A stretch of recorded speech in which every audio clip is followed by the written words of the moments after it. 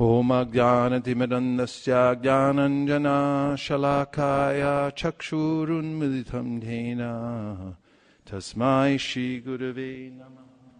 Now I want to look at a verse from the Srimad Bhagavatam, Canto 11, chapter number 23, text number 22. Labdva janmamara prartyam manusham tad dvijaragrayatam tad anadrita ye swaratam grananti yantyashubham gatim. Those who obtain human life, which is prayed for even by the demigods, and in that human birth become situated as first-class brahmanas, are extremely fortunate. If they disregard this important opportunity, they are certainly killing their own self-interest and thus achieve a most unfortunate end. Please repeat.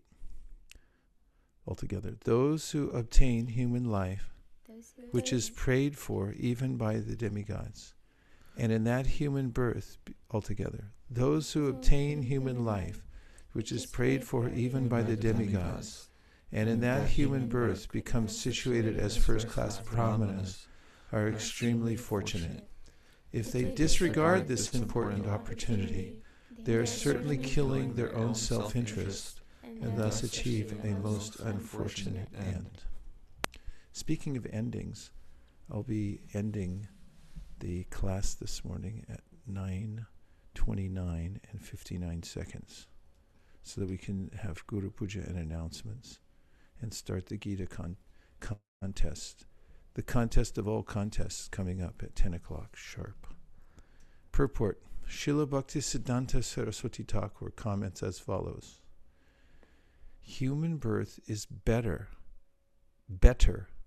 than that of the demigods, ghosts, spirits, animals, trees, lifeless stones, and so forth, because the demigods simply enjoy celestial pleasures, and in other forms of life there is excessive suffering.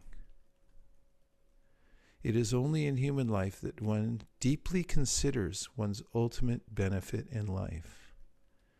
Human birth is therefore more desirable than even that of the demigods. Within human life, the position of a high-class brahmana is certainly most desirable.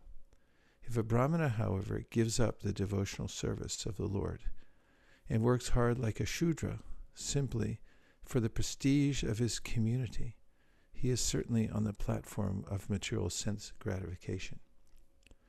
The special qualification of the Brahmana is the spiritual knowledge by which they recognized every living entity to be an eternal servant of the Lord.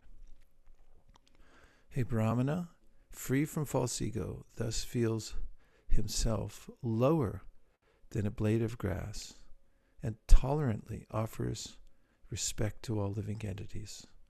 All human beings, and especially the Brahmanas, should avoid becoming killers of their own self-interest by neglecting Krishna consciousness, the loving service of the Lord. Such neglect paves the way for future suffering. Human mind is subtle,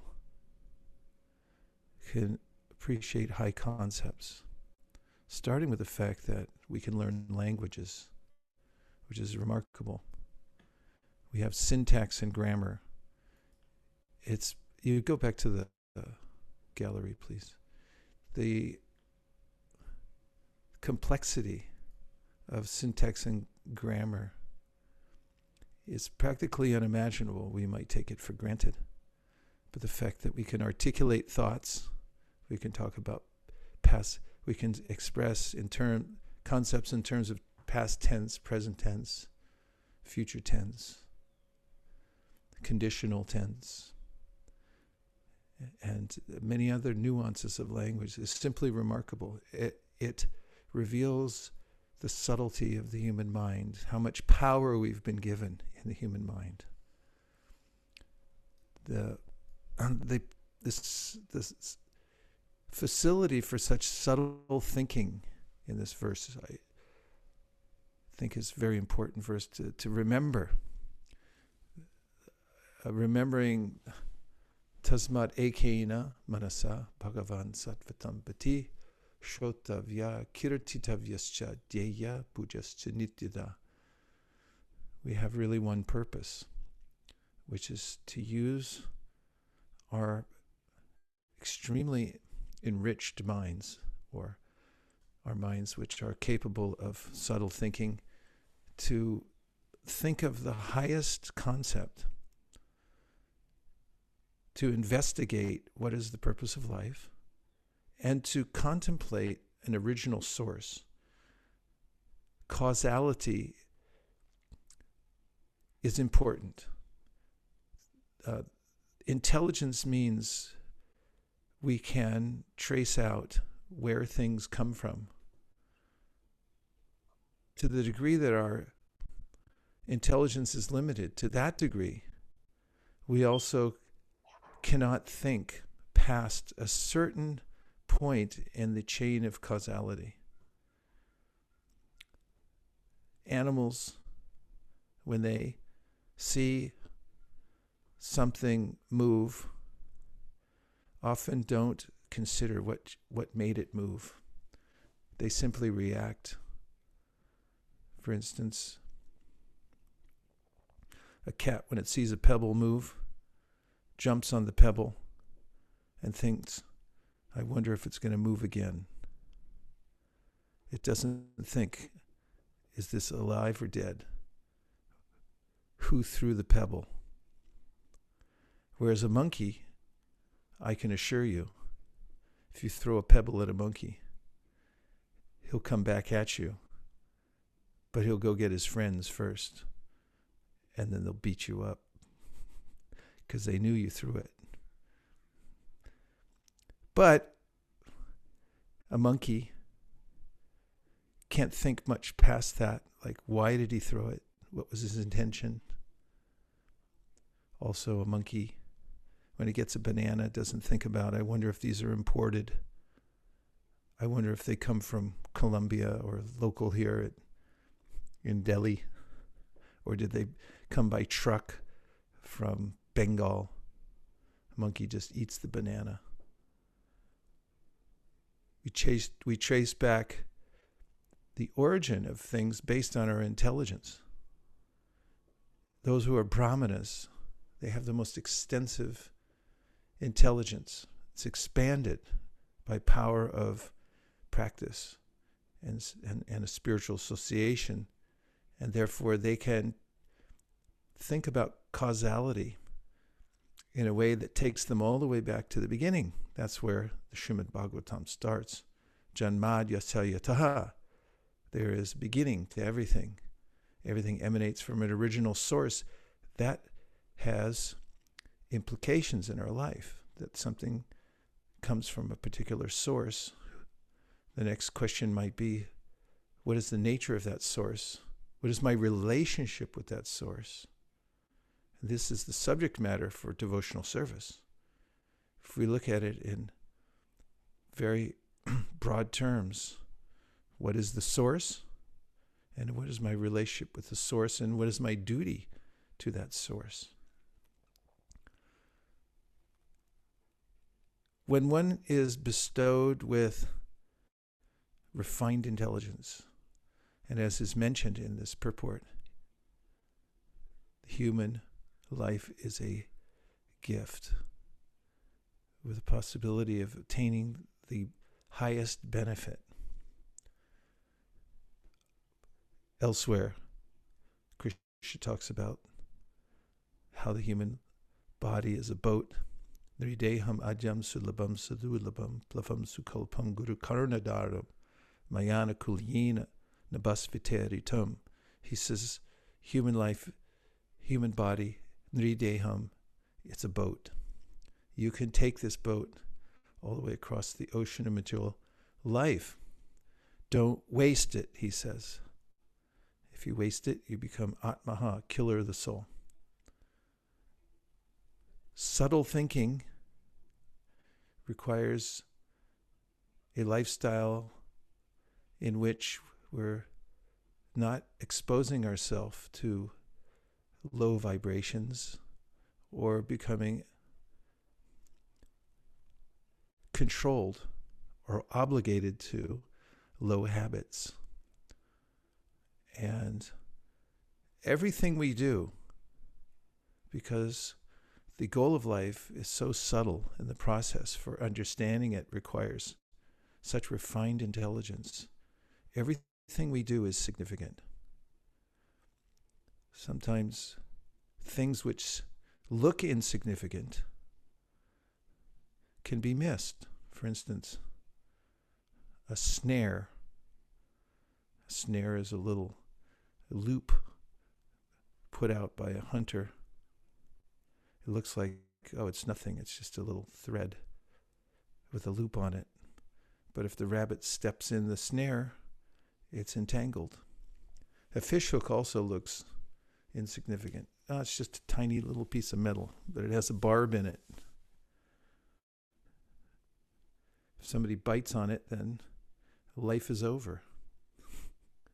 Similarly, the beginning of Upadeshamrita, Rupa Goswami says, Vacho Vegam, Manasakrita Vegam. Off-colored comments, using the tongue for describing the material world and encouraging attachment to it, is significant. It's the difference between an enlightened being and a non-enlightened being. How you use your power of speech. It seems insignificant to pass this comment or that, but one wrong comment can start a war. It can end a relationship. It can begin a relationship. Especially nowadays, everything you say is captured somewhere.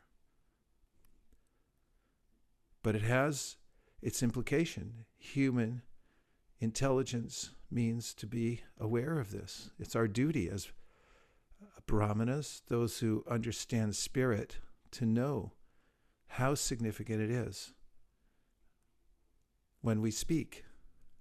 What's the difference between speaking a spiritual mantra and speaking something about enjoying the material world? There's a huge difference. Anyarevahur sambhavad, anyarahura sambhavat. Iti shushumadiranam yenas tadvid shakshire. The difference has been explained by the dhiras, those who have understood the severity of the consequences and who are therefore very careful. Dhira means careful. It means sober. Sober means careful. People who are intoxicated are not careful. They get some chemical in their blood and then they'll say any damn thing. They don't even know they said it. And the next day they wake up and they say, why I'm in jail.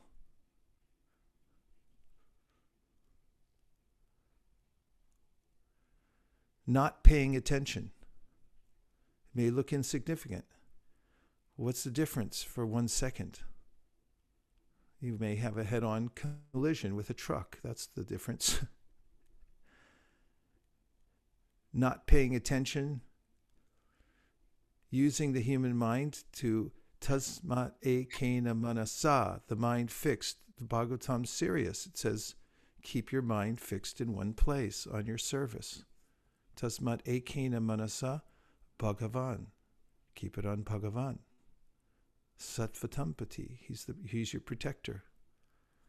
Not paying attention is the cause of bloodshed. As the old Vedic aphorism says, in shaving, a moment's inattention causes bloodshed. Inattention. Oh, it's no big deal. For those on the spiritual path, it's a big deal.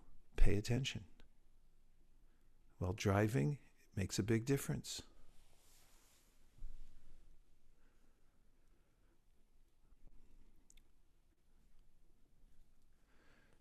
Of course, devotees consider themselves to be insignificant.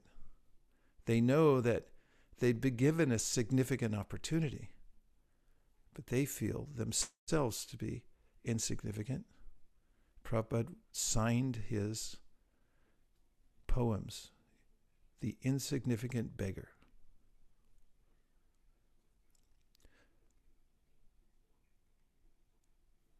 The holy name may look insignificant. After all, it's just a song, someone might think. But actually, it's Krishna, directly.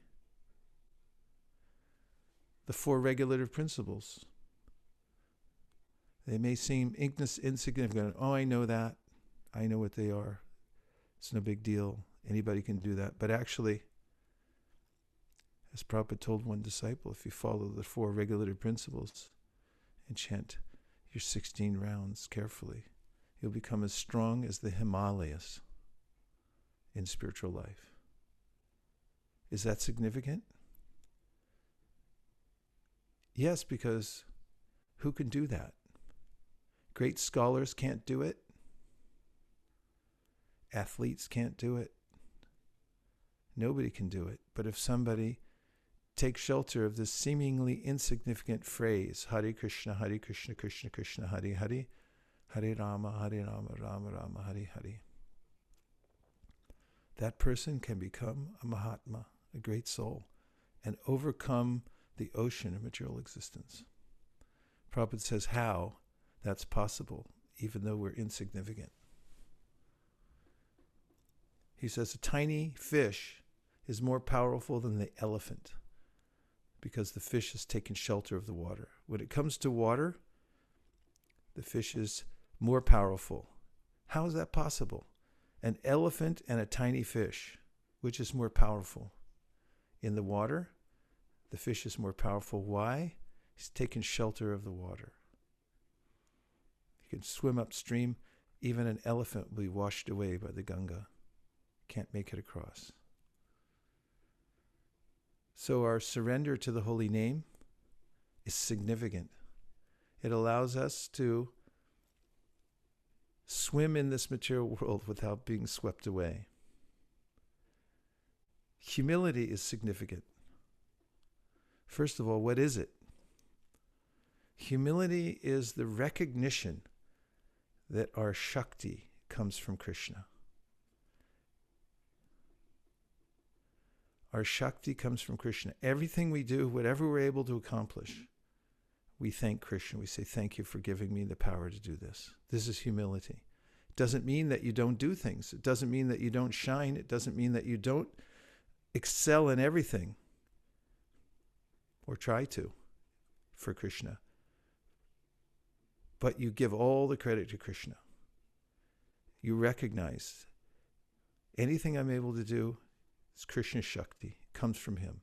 That's humility.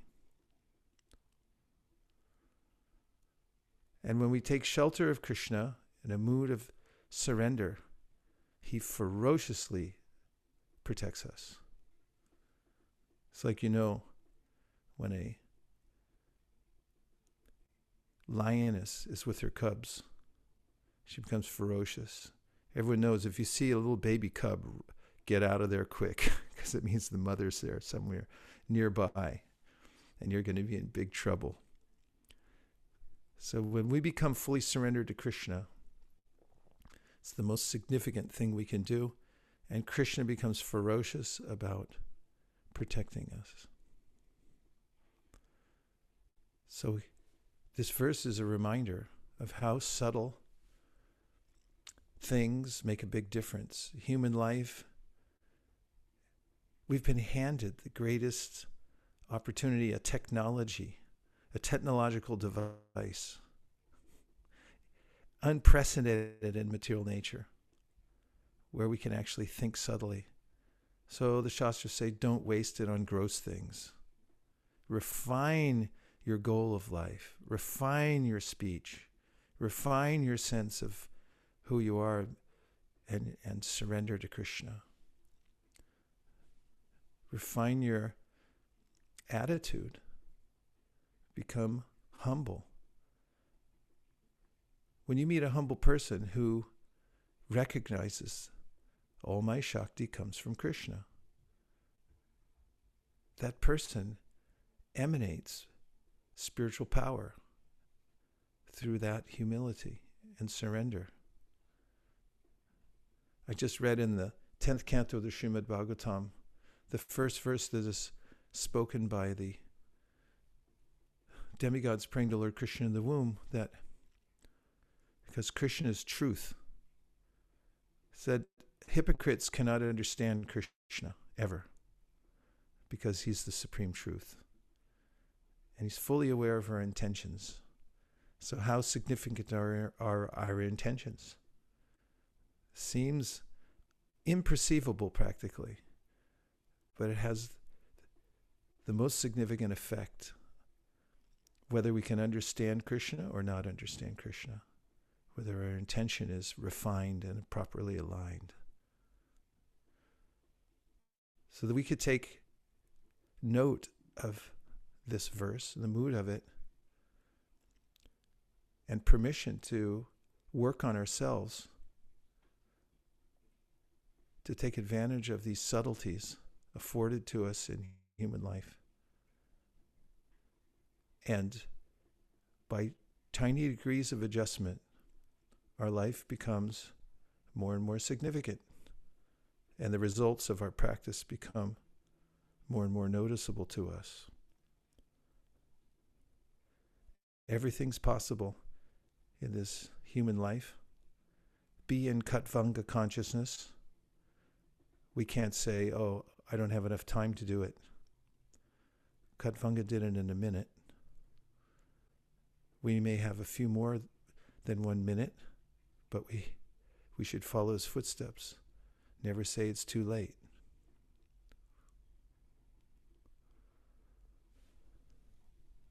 Which verse number? You mean the original verse, Malini? Prabhu, the one that you just read, Prabhu. So I got it. It's 11:23:22. That's the one? Yes, Prabhu. I'll read it again. Those who obtain human life, which is prayed for even by the demigods. Did you note that also? It's prayed for even by the demigods because the demigods have it too good. It's possible to have it too good. You can't concentrate. Human life's perfect. Don't complain that your life is suffering. That's good. You have the perfect balance. Those who obtain human life, which is prayed for even by the demigods, and in that human birth become situated as first-class brahmanas, are extremely fortunate. If they disregard this important opportunity, they are certainly killing their own self-interest and thus achieve a most unfortunate end. I'm going to go look and see if there's anything on the board. But in the meantime, feel free to add something in the way of a reflection or a question. Hare Krishna, Guru Maharaj. Hare Krishna. Where are you? I'm in Michigan right now. Okay. I was just thinking, I was on a plane yesterday from Texas to Michigan, and I was just reading that pastime of Katvanga on the airplane. And right when I started reading it, the plane started going into extreme turbulence. And I was thinking, I was like, this is so fitting. I'm getting the perfect opportunity to see that when our life puts us in turbulence, we need to follow the example of Maharaj Katvanga. So I like that you brought up the point about Maharaj Katvanga, because I was just reading about him yesterday and is in a perfect scenario to understand the mood of that pastime. Oh, nice. Nice anecdote. And the Bhagavatam gives us many such heroes to take shelter of. We have Katvanga, we have Jad Bharat, we have Parikshit Maharaj, we have Didichi. How much of a hero is Didichi? Everybody knew his reputation. How'd you like to have a reputation like that? You can ask him for charity for the Lord, and he'll give it. They said, what are we going to ask him for? It's a little donation. Your bones. He said, don't worry, he'll give it. They asked him, he said, you're asking a lot, aren't you? And they said, well, it's for Vishnu. And he said, I know that. I'm going to give him. Tadichi gave his bones. These are our superheroes. If we keep them in our mind and heart, Katvanga, Parikshit Maharaj, Bali Maharaj, then we'll always be fortified. We can call on them to protect us, to protect our refined human life, or to refine our human life, and to protect the opportunity that we have. Please guide me, Katvanga Maharaj. Let me be like you.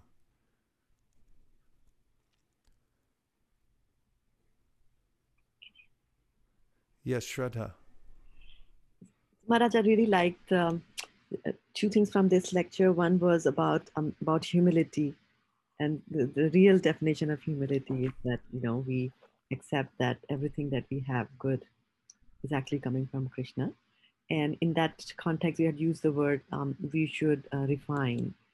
We should refine our attitude. I really like that a lot. And then connecting that with what you were mentioning in the Japa circle today morning, there also you were saying that when we are chanting, there's an attitude change. Like from I'm being the controller, I'm actually your servant. So thank you so much for bringing in two levels of, two aspects to refining ourselves. Thank you, Shraddha. When I think of refinement, what first comes to my mind is making sandesh. As when I was taught by a great master how to make sandesh. Unfortunately, I haven't taken full advantage recently of these teachings, but I did put my heart and soul into sandesh making for at least 2.5 years. I made it every week. And what I learned from my teacher was that sandesh with any lumps, even the microscopic lumps, is useless. Sandesh takes patience to make. You could put it, if you want to cheat a little bit, you can put the curd through the champion juicer, come out the other side, but that's not it. It's not done. You have to put it on marble or stainless steel, completely flat, and you stay there until your kneading renders it so smooth that there's no perception of grit whatsoever. And similarly, as we're working on ourselves, our speech, our attitudes, don't think, oh, I'm already there. I'm perfect, powerful, and happy. No one's as advanced as I am. Everyone should offer homage unto me for being a great devotee, but we should think, oh, I need refinement. And when somebody corrects us, we should think, yes, this is the kneading process. I'm being spread out on a piece of marble, and thank you for bearing down upon me until all the lumps come out, the microscopic lumps. And when sandesh is completely smooth, you know that somebody put their heart and soul into it, making sure there's not one last piece of grit. Then it's sublime. One tiny piece of sandesh, after being offered at Mangalartik to the Supreme Personality of Godhead, will transport one directly, with no detours, to Goloka Vrindavan. Little saffron,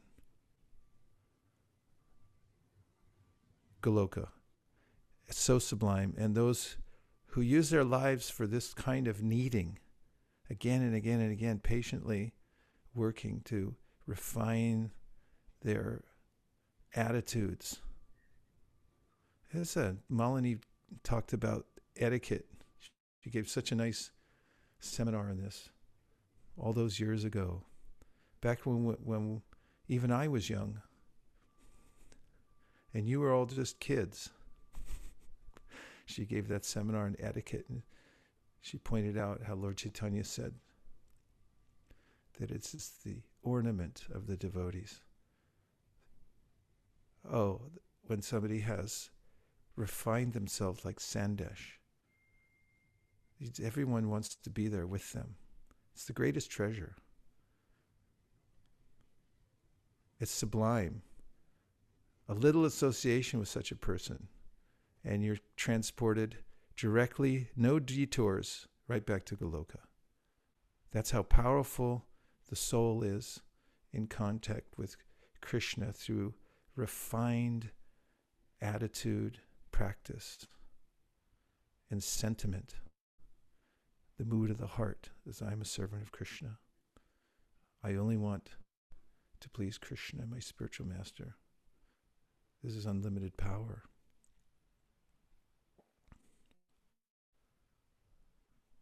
Hare Krishna. Hare Krishna. I really liked that example can you hear me? Oh, yeah. I really liked that example you gave about the fish and elephant, showing how the fish is actually stronger by surrendering.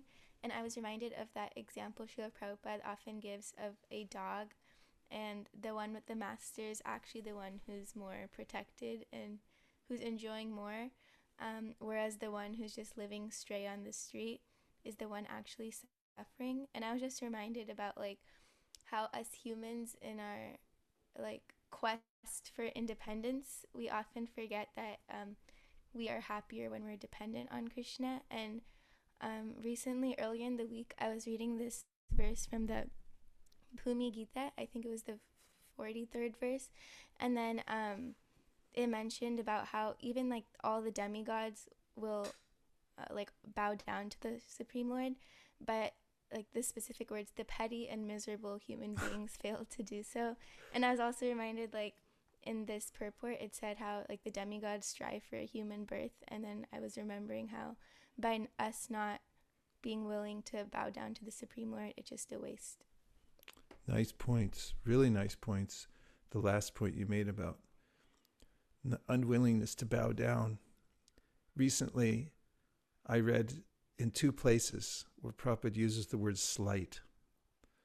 He says in the 9th canto that if you develop a slight, actually they're both in the 10th canto, if you develop a slight inclination to hear about Krishna, your life becomes perfect. And he also says a little bit later, if you develop a slight inclination, if you develop a slight inclination to offer your homage to Krishna, even if you do it slightly, your life becomes perfect.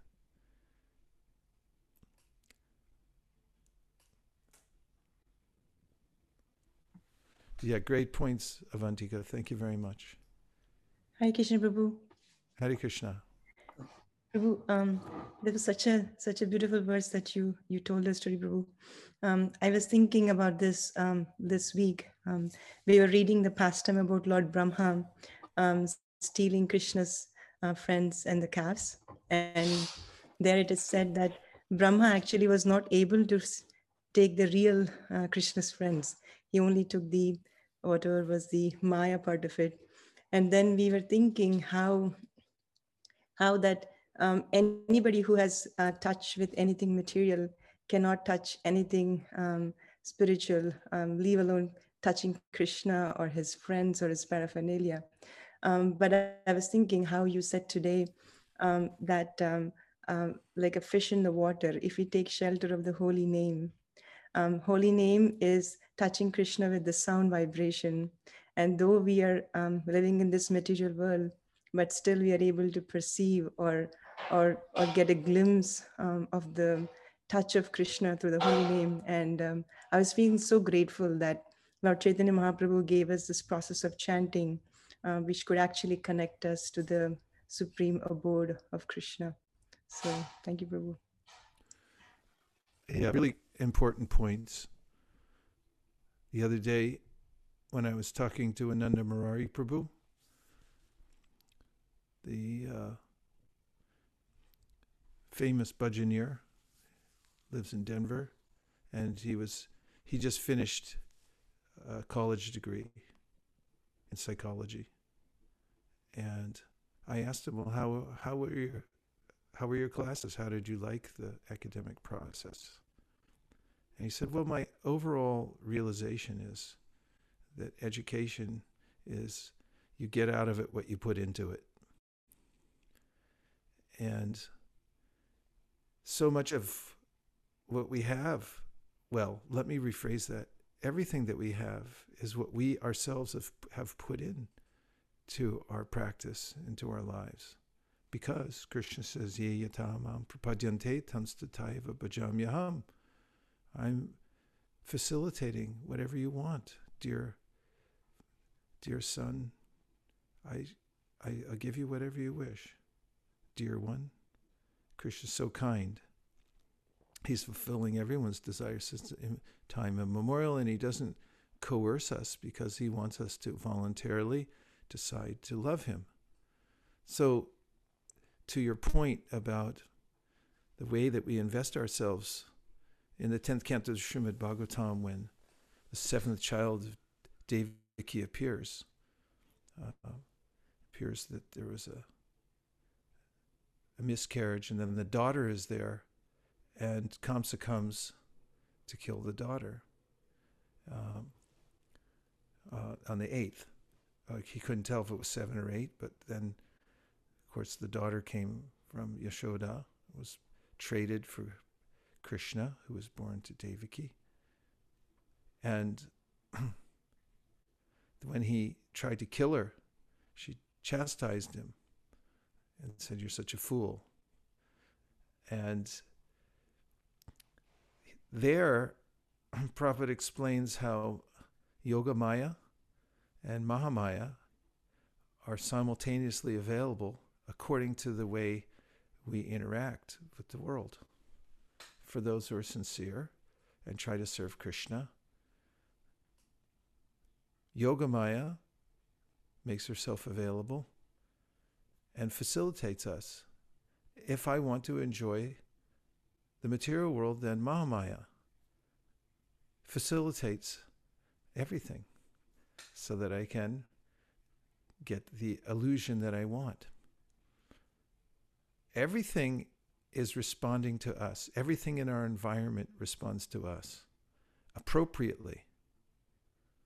That can be maddening in one way, but actually it's great news, because it means that if I adjust and refine myself, my environment will respond appropriately. Even karma is an appropriate response to the way I'm moving. In the 10th canto, 14th chapter, check that, in the 11th canto, in the story of the Avanti Brahmana.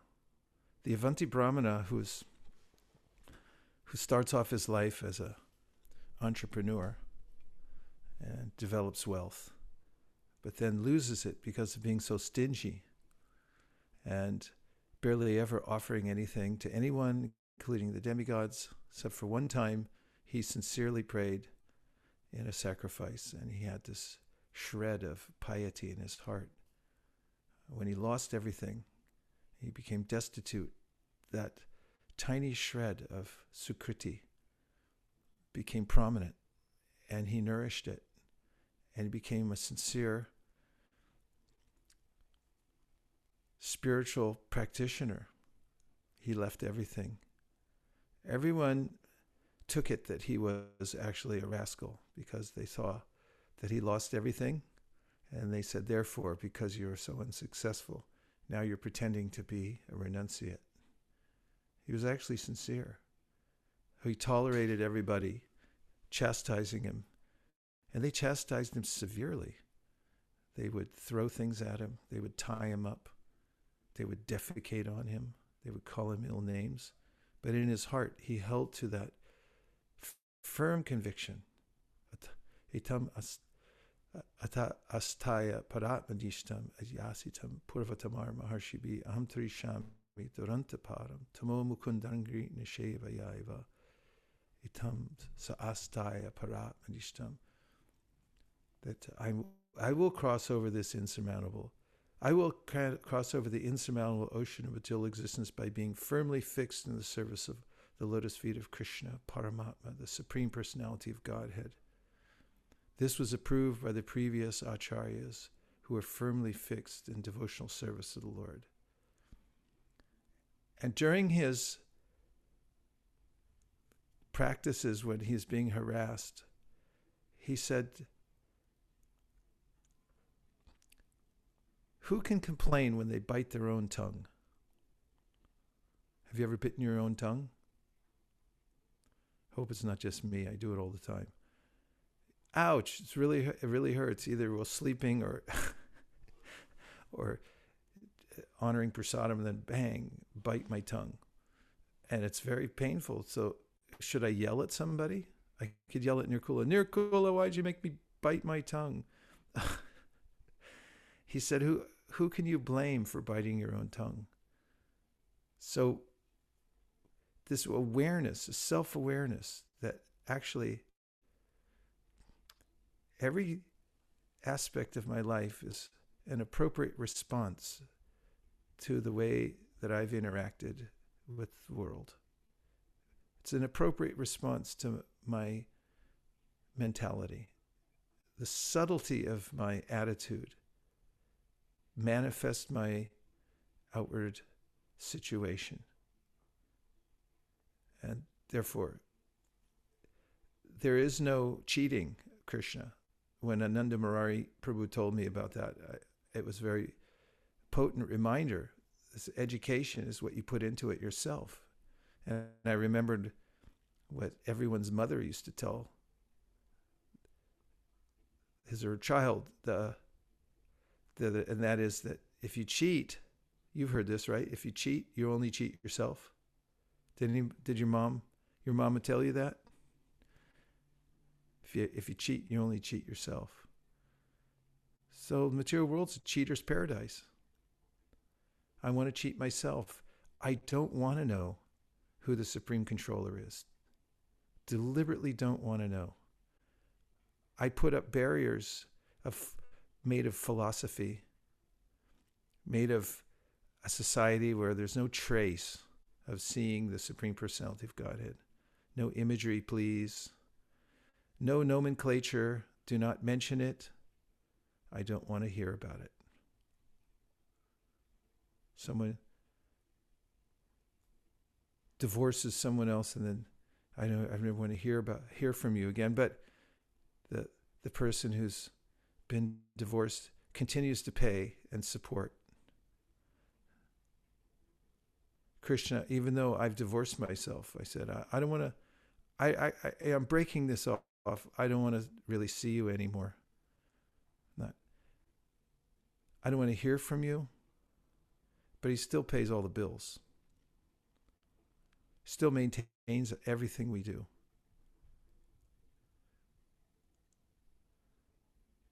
Ultimately, our only happiness comes in reviving our relationship, admitting our relationship, and repairing it, repairing the relationship that we have with our well-wisher. The different kinds of friends. The Shastras talk about different friends we can have. Have you ever heard of a fair-weathered friend? Have you ever had a fair-weathered friend? Thank you, my fair-weathered friend. Like, I'm in trouble now. It's like, sorry, I can't help you anymore. Thank you, my fair-weathered friend. Krishna's not a fair-weathered friend. He's a friend in all circumstances of life. And what a strain on my being to neglect that kind of friendship, to ignore it. What happens? That kind of ignorance. Hare Krishna. Can you still hear me? That kind of ignorance expands into an ocean of ignorance. That's the material world. It's an ocean of ignorance. Little jivas ignoring their relationship with the Supreme. So the demigods praying to Lord Krishna within the womb say, Yene ravindaksha vimuktamaninas tvayasta bhavada vashuddha buddhaya. That the lotus-eyed Supreme Personality of Godhead, one has to again revive one's relationship with that beautiful Supreme Personality of Godhead. And by that, one's actually liberated. There's no there's no workaround on this. I'll do a workaround. I'll just meditate on the impersonal Brahman and forget about the personal form. Krishna says, Klesho dikataras desham avyakta sakta techasam chetasam avyakta hi gatir dukam dehavadbir avapyate. He tells Arjuna, that's very troublesome. That's very troublesome. It causes misery, ignorance. Even in spiritual practice, if one's practicing something to reach God, but then doesn't have a clear idea that there's a relationship with the Supreme Person who's our best friend and with whom we have an intimate relationship. Sanitya nitya sanbandha prakatishcha paraivasa. It's an eternal fact that we have a kinship with the Lord. Minus that, nothing helps. Naishkarmyam apyachuta bhava varjitam nashobhate jnanam alam niranjanam kutak puna shashvara bhadramishvare nacharpitam karma yarapyakaranam. Narada Muni says, doesn't matter what you do, even if it's working for no reward, if you don't know Achyuta and have bhava and some emotion for him, it won't do you any good. Okay, we'll take a couple more. Vishika Maharaj. Hare Krishna. Vijay Damodar Das, Dhanvat Maharaj. Hare Krishna. Maharaj, I have a simple question. Could I share, please, if I can ask the question? I don't know. Will I be intimidated by it? Hopefully not. Okay. I mean, I can talk otherwise. Aparame, can I share? Please share. You want to share the screen? Is that what you're doing? Yeah, I think Aparame is allowed me. Okay, Maharaj, so over here, Prabhupada is mentioning that there's an order to the layers, right, over the soul. Intelligence above the mind, soul is above the intelligence. So senses, mind, intelligence, and soul, right? So you would expect that someone going the spiritual path would expect to cross the senses first, then the mind, the intelligence, and the soul, right? And then there's another fact given in 11.13.1 where it is being mentioned. What did you mean first before you go on? What did you mean the senses would pass? So wouldn't you be controlling the senses first, and then once you draw your senses like a tortoise, and then you try to control your mind? I mean, a typical order. Of course, while doing Hare Krishna, we kind of do all of them together. But the order would be that first one kind of gets out of the external senses and kind of gets the mind in control, then the intelligence, and then realizes that the soul is lost in this world and it really has a different responsibility.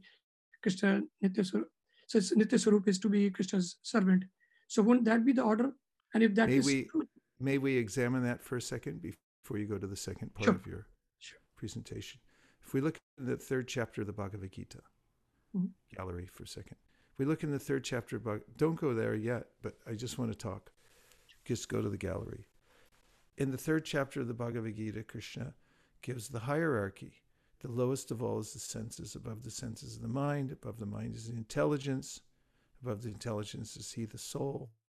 And then, of course, as we know from the 13th chapter, then there's this super spirit, as Prabhupada says in the Bhagavatam, the Paramatma.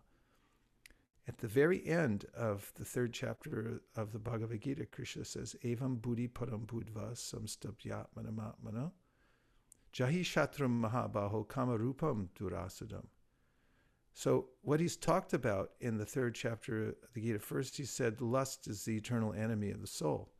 It burns like fire and it dissuades us from our actual self-interest. And he says that lust occupies different areas, including the senses, sometimes the mind, sometimes the intelligence, as in an army would strategically occupy a territory in order to take it over. So in military terms then, he's describing these different areas where we're overtaken by our eternal enemy, lust, which is born from Rajagun. And then he says at the conclusion that make a stand against this through your intelligence. Evam buddhi param buddhva samstabhyatmani. So you stand up and fight by fortifying your intelligence. because when you have that discrimination, then you become stita pragya. And that's the description in the second chapter of the Gita where Arjuna asks, how do I know somebody's actually fixed in consciousness? And then Krishna says, first thing, prajahati yada kaman sarvan parta manogatan atmanyeva atmanatushta stita pragnastadojite. If you see pratyahara within the person, that means the ability to pull back from the sense objects, which is an indication that the intelligence is ruling the hierarchy, not just the senses. So there is a sense that we have to have the intelligence first fortified in order to discriminate in what is the difference between serving our senses or serving Hrishikesh, the master of the senses. And in that chapter, the third chapter, Krishna indicates that start with your intelligence, make a stand there by fortifying yourself. Please continue, Vijay Damodar Prabhu. I know you have much more to say. I think you kind of answered it. I was going to the second order, which is, it is mentioned that the mind is a manifestation of the Vaikarika ego, which is egotism in goodness, and intelligence is from the egotism in passion, which is tejas. So logically, and obviously in Canto 11, 13th chapter, first verse, it is being mentioned that by cultivation of by development of material goodness, one can conquer the modes of passion and ignorance. And by cultivation of transcendental goodness, one may free oneself and even from material goodness. So the order is given that one should get to satvika state. And because the mind is the manifestation of egotism and goodness, therefore one would expect to first fortify the intelligence and then the mind. Whereas the shells say that one should fortify the mind first, then the intelligence, and then go and realize their ahankar, and then go to the ego. So order is different between mind and intelligence in these two scenarios. And that's what my question was.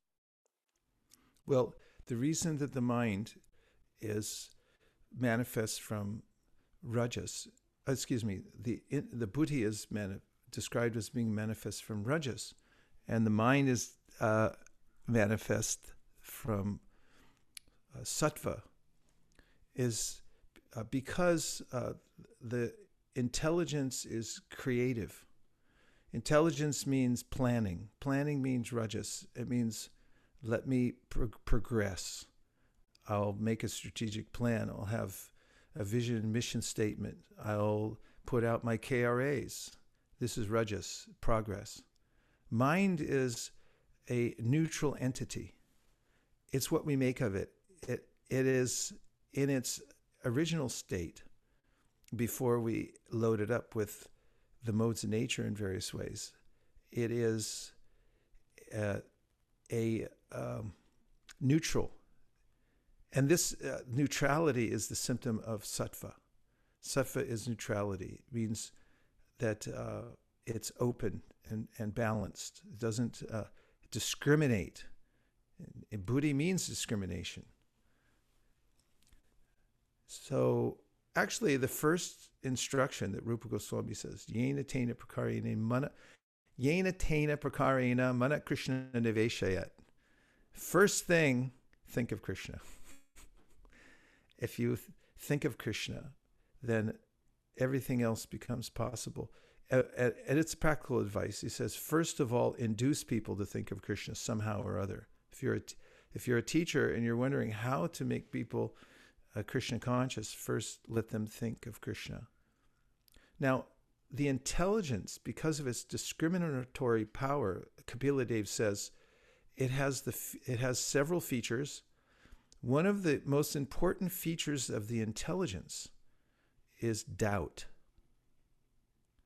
And he says that unless one has the power to doubt, how can one come to a reasonable conclusion that I should surrender to Krishna? So in the beginning, we need to doubt. Siddhanta bolya chintanakara alash iha hoite Krishna lage shudrad manosh. Kaviraj Goswami says, you question this process. You look at it carefully. You doubt it. You say, is this true or not true? Otherwise, you stay in a neophyte position. You have very weak faith, komal shraddha. It's not based on your buddhi. You haven't fortified it by intensive discussion. By saying, why are you doing this? Why is there a God? Why isn't material nature God? Why is there a controller beyond this? Unless we know this, then somebody else can come along and say, it's just a religion you're practicing. It's just faith. It doesn't mean anything. You could follow any faith. Why not follow ours? We'll give you more money. And they go, okay, that sounds good. You give me a house and a car, throw in a trailer for my car, and it'll change. So we have to have this discriminatory power, which comes from the buddhi, to bring us to the threshold of bhakti. And then when we've decided, we've discriminated between what actually is matter and what is spirit, as an example, and then we come to understand it's reasonable. So we have what's called well-reasoned faith. Well-reasoned faith. And at that point, Kapila Dev said, now you surrender your mind and intelligence at this doorstep of bhakti, because once you've understood through your intellect, through your buddhi, yes, this is correct. Yes, there is a supreme controller. He must be personal. Om Purnamada Purnamidam. All types of perfect entities are emanating. What must be the origin? All this logic, it's going on in the intellect. But then it shouldn't go on and on and on, Kapila Dev says. You come to that point and now you say, I surrender. So there's two sides to this. There's blind faith, which we don't want. And there's also blind doubt. It's the same thing on the other side of the coin. So you have to use your intelligence deliberately to come to the point of understanding, where should I actually place my attention? And once you've discerned it with your intelligence, and your intelligence become fortified, evam buddhi param buddhva samstabhyatmana matmana, now you fully give your mind, your heart, everything, your senses. And the intelligence is always there, because the senses are going, you sure? You want to get up early? How about we sleep until noon, And your intelligence says, Shastra says, Guru Maharaj says, get up early, chant your rounds. So, I already decided, sorry, we already surrendered. It's too late. Guys, you're coming along for the ride, and grow up. So, this is mature devotional service. It's step by step. The intelligence has to be satisfied, and then surrendered, and then the mind and the intelligence work together, and the senses cooperate. Or, sometimes people engage. Okay, I know, I'm stopping. Okay. Sometimes people get their senses engaged first. Just, they're hapless. They walk in, and like Jayananda used to do, he'd be working on the Rath Yatra cart. And he'd say, hey, buddy, do you know how to hammer? I can't do it very well. If you could just hold this nail for a second and hammer it in. It's like, can you do one more? And then, 3 hours later, person's using his senses to hammer nails, and go, what's this all about anyway? What is this thing?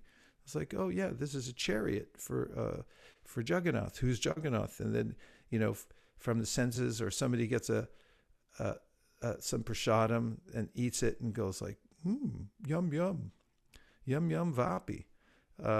Like that. Then, gradually the intelligence goes, well, why did that taste so good? Thank you very much, everybody, for your kind attention. Now we're going to have our Guru Puja, because by worshiping the Supreme Personality of Godhead's representative, we can overcome all obstacles in this material world. Thank you, Maharaj, for the detailed explanation. Really appreciate it. Okay, thank you for such a good question. We would expect nothing less from you. Jayom Vishnupad Paramahamsa Prevajikacharjashto Tarashdashi Madhabhai Charana Ravinda Bhaktivedanta Sai Maharaj Srila Prabhupada Ki Jai. Jayom Vishnupad Paramahamsa Prevajikacharjashto Tarashdashi Srila Bhaktisiddhanta Saraswati Goswami Maharaj ki jai. Ananta Koti Vaishnavini ki jai. Namacharya Srila Haridas Thakur ki jai. Prem Sagoho Shri Krishna Chaitanya Prabhu Nityananda Sri Advaita Gadadhara Shivasadi Gaura Bhaktavrinda ki jai. Shri Shri Radha Krishna Gopina Shama Kunda Radha Kunda Giri Govardhan ki jai. Shri Vrindavan Dham ki jai. Shri Mayapur Navadip Dham ki jai. Shri Jagannath Puri Dham ki jai. Tulsi Devi Bhakti Devi ki jai. Jamuna Devi Ganga Devi ki jai. Samveda Bhakti ki jai. Gaur Premanande. Go ahead, Pri Kishore, more. Keep going, keep the harmonium, let her do some stuff.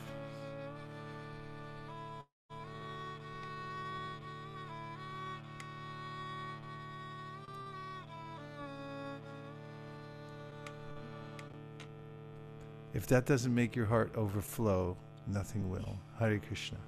Gaur Premanande Hari Hari Bo. Nachari Marman, Nachari Marman, Nachari Marman, Nachari Marman, hey, Nachari Marman, Nachari Marman, Nachari Marman, Nachari Marman.